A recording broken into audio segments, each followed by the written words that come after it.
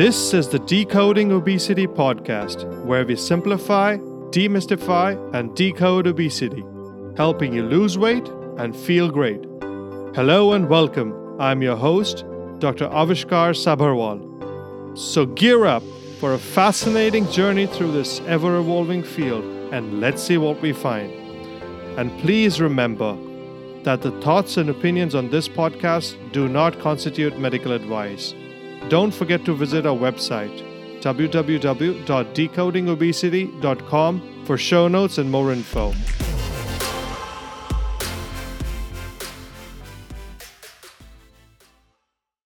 Before we begin today's episode, I have a request to make. I'm planning to incorporate a different format for some of the future episodes. I want to interview some of the people who have had success with weight loss to see what has worked for them. While the science should drive the weight loss, personal struggles and successes would be extremely helpful to the listeners. So if you or someone you know has had success with weight loss, please email me at host@decodingobesity.com. That is HOST@decodingobesity.com. People from every culture, society, and community face unique challenges with respect to obesity. While the general principles for weight loss remain the same, solutions need to take into account the uniqueness of each society. Hence, I encourage anyone and everyone who has a story to share, no matter where you are, please reach out to me. I would love to interview you for my upcoming episodes. Today, we are going to talk about food journaling or food logging. It is one of the simplest and one of the most difficult solutions we have for weight loss. Food journaling is a time-tested method for weight loss and overall health. This is also one of the first things people resort to for weight loss and one of the first things people give up. Let's dive into a deeper understanding of how this works. Numerous studies show that consistent self-monitoring is directly related to achieving consistent weight loss. A review of literature published in 2011 echoes these findings that there is a significant association between self-monitoring and weight loss. While doing a literature search, I came across a few interesting studies which I want to highlight here, which may be of interest to you. For example, a study published in 2019 looked at this concept from a very different perspective. They tried to quantify the time spent in food journaling and the frequency of food logging and how it relates to weight loss. It was conducted over a 24-week period. Investigators found that successful participants, those losing greater than equal to 5% or greater than equal to 10% of baseline weight, were spending about 23 to 24 minutes per day recording dietary intake during the initial month of the program, which reduced to about 15 to 16 minutes per day by the 6th month of the program. Additionally, the data suggested that logging your intake into your records at least twice a day was associated with greater weight loss success. In fact, those losing greater than equal to 10% of their baseline weight were journaling approximately 3 times a day throughout the program. 23 minutes per day represents about 2.5-hour time commitment per week for the first month in a behavioral weight loss program, when participants are learning the self-monitoring system and accumulating their commonly consumed food. This decreases as time progresses. People often suffer from weight gain during the holiday season. There was a study done to see if self-monitoring would help, and again, only participants in the most consistent self-monitoring quartile averaged any weight loss over the 10 weeks of the study and during holiday weeks. Another study showed the frequency of record and the interval between eating and self-monitoring was significantly related to weight change. People who recorded within 15 minutes of eating had a significant weight loss compared to those who waited longer. Waiting too long to log your intake forces you to rely on your memory, which, as we know, often fails us. If you're liking this podcast, don't forget to subscribe and give 5-star reviews. Food logging works at various levels to help with the weight loss. The basic premise of food logging is calorie and macronutrient counting. On the surface, this may seem conflicting since I suggested in a previous episode that you do not need to count calories, and now I'm suggesting exactly the opposite. But it is important to understand that this also works at a deeper level. This works as a feedback tool to help you better understand your dietary habits and patterns. As you continue logging your foods, you automatically start understanding what foods to choose from and what foods to avoid.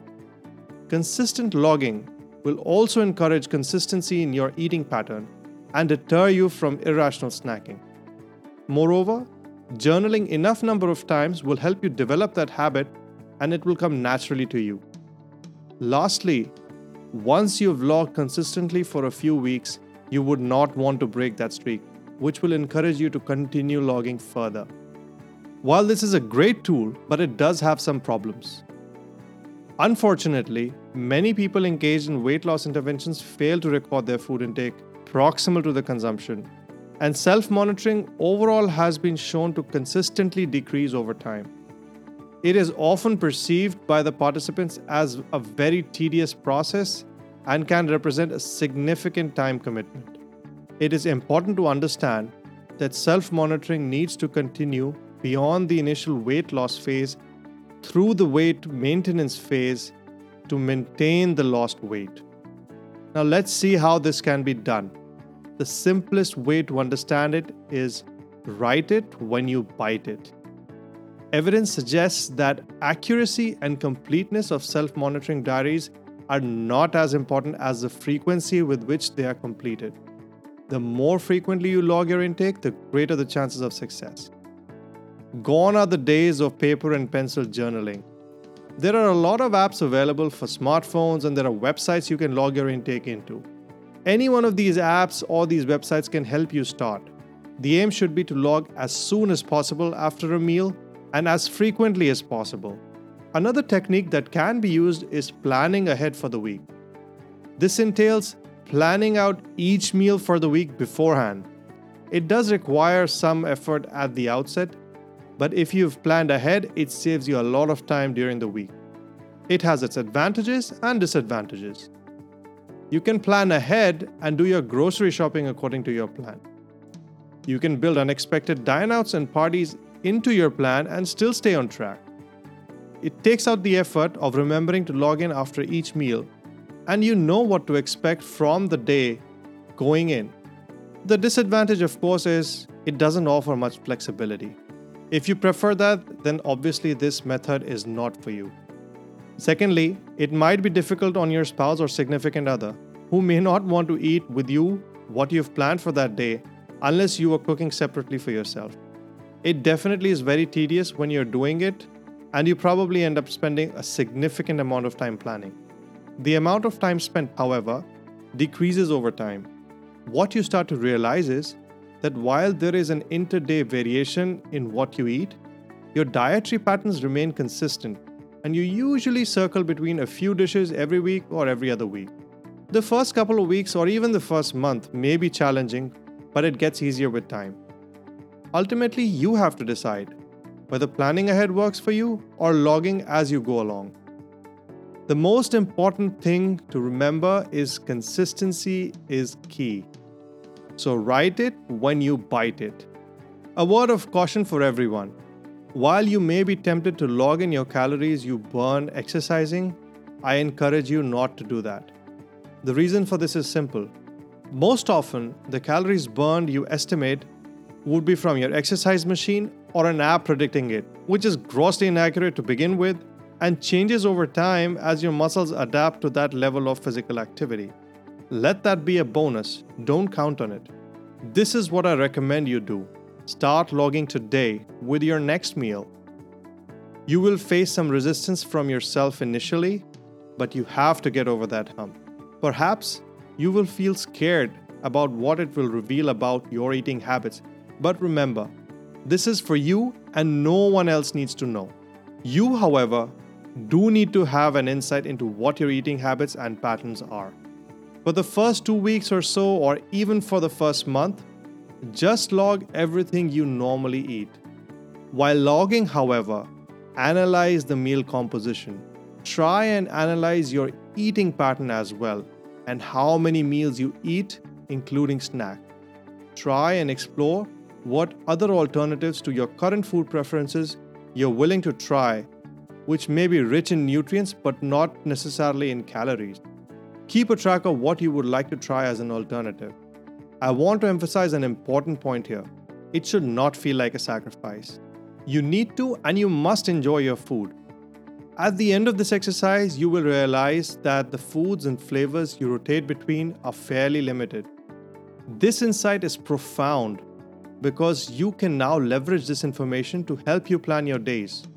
The next step is to start switching around what you eat to incorporate the healthier options that you would enjoy.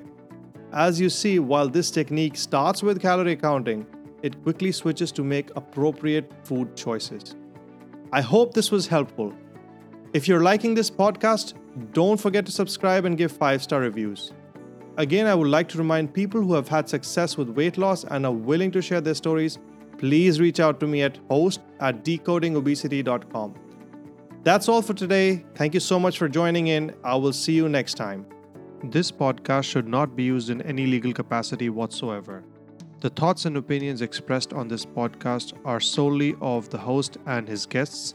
They do not necessarily represent the views and opinions of any organization. And that brings us to the end of this show. Thank you so much for listening in. And please remember that the thoughts and opinions on this podcast do not constitute medical advice. Don't forget to visit our website www.decodingobesity.com for show notes and more info.